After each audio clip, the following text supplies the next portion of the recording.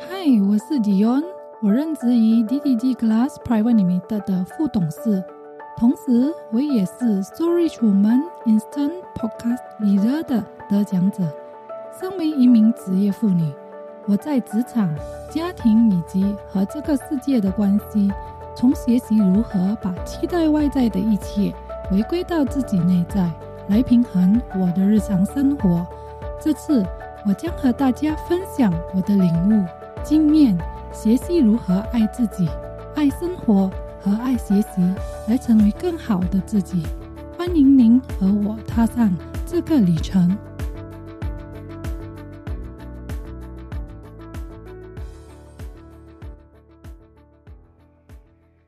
嗨，我是迪恩，欢迎您收听我的节目《回归自己》。在这一集中，我将会聊到自我察觉。今天要和您分享勇猛精进这个话题。我的那一个年代里的每个父母都希望自己的孩子都能成龙成凤，可是父母本身并没有经过训练而有一套合适的方法来教导或训练我们。这样的一个集体意识里长大的我们，也是被很多的道德绑架。最为明显的是，没大学毕业就没有前途，赚不了钱，很难会幸福，也是很难有所作为。随着时代的变化，以前我们觉得一定要读书才有出息的设定，已经渐渐被否定了。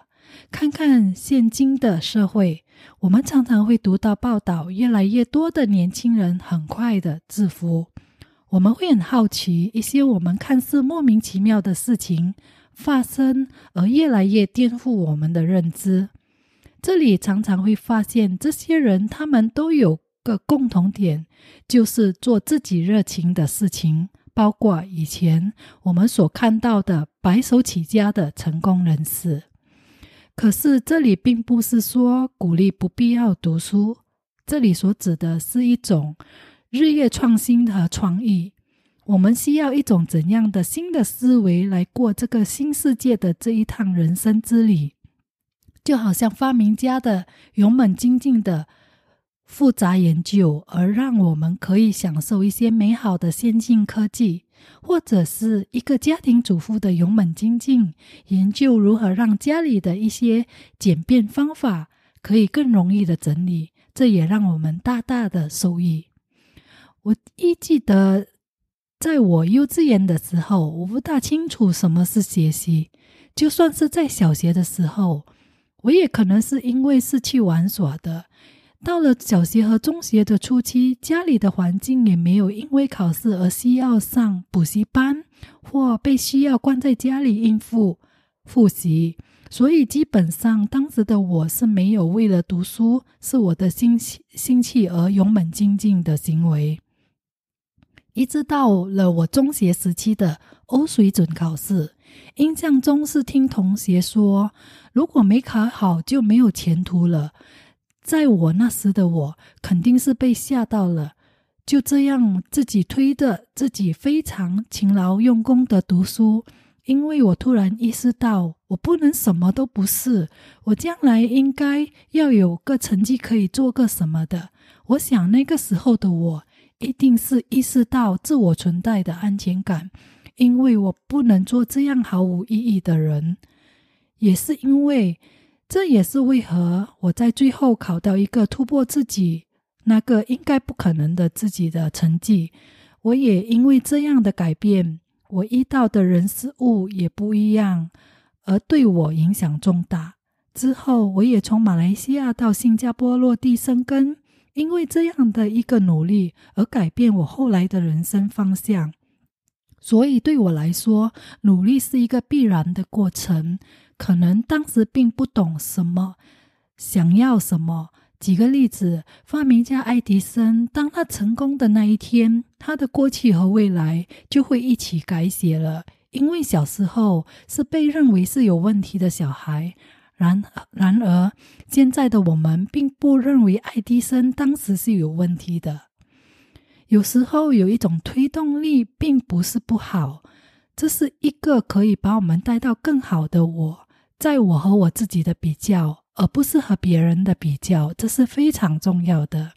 我常常会无意识的和别人比较，结果让自己变得自卑。我学习跳出这样的自己，因为我是为自己而学习。毕业后曾经参加过很多自己在进修专业文凭课程，可是很多课程都半途而废，当中也有人营业营的而去学习的，这里肯定少了热情和激情。我记得有些课程因为欲望而现实并没有对我最佳利益，反而导致我身体和精神上都很疲惫。这样的疲惫加上后来进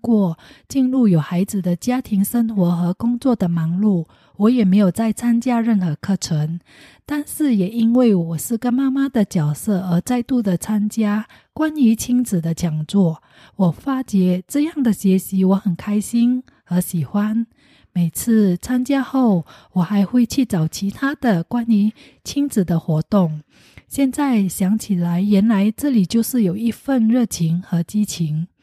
也因为这样的积极学习，它能够累积我的一些小小的教育孩子的心得。我常常看到报纸的报道，关于孩子走上一些歪路，如果我们身为母亲的可以再学习一些，再懂得一些，再努力一些，很多的悲剧是可以不必发生的。所以我也希望可以用我有的力量去贡献我的一些我可及的能力，也可以去成为一个可以帮助人的导师。孩子的到来的确是让我成为自己。一开始的为孩子学习和甚至为了能够更好管理而学习，这里最后都是反而自己是那一个受益的人，所以我也不大会再抱怨周边的人事物，毕竟这些反而让我变成更好的自己啊。直到我在学习身心灵，我又多了一份对世界美好的看法，因为这不仅是让我自己找到自己，同时也是让我和所有身边人拥有美好的关系，这是我最觉得认为幸福的。在这个世界上，关系大于事实，有什么事情重要过彼此人际关系美好的相处？有过一段时间，放工回家和周末都在学习。我的家人的体谅也是的确让我坚定心一直都在。有一次，因为2天从早到晚的周末无法陪同孩子，孩子问我为何要去学习，我告诉他这是我的一个自我成长的学习，而在这个同时，我也向他种了一个正向的种子。再次学习时，开始时总是最难的，周围的都是年纪轻轻的同学，觉得好不自在，会产生一些自卑感，但是后来还是被克服了。因为最重要的是不要和别人比，又常常学到突然间好像卡住，总是不明白。后来也知道学习不要太纠结，太用脑反而更复杂了。学习亲朋戚友的支持让我在实践的练习，整个的力量不禁的又往自己的身体注入，这也是我不停的一直勇猛精进。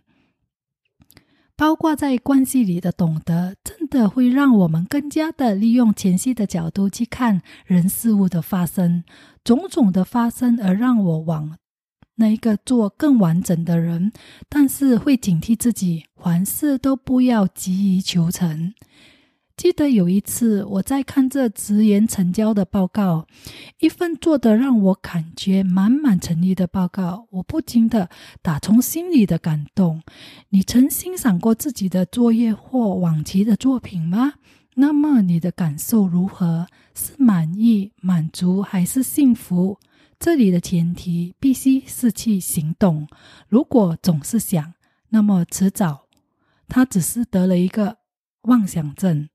我们的价值感和存在感都是来自这样的勇猛精进。那么你是否也想变得更加的有价值和有存在感？你可以通过我的社交媒体平台和我联系，我的连结将会显示在我的播客平台 show note 中。今天的分享就到这里，下一期我将会继续和你分享自我察觉的旅程，期待下次和你再度空中见面。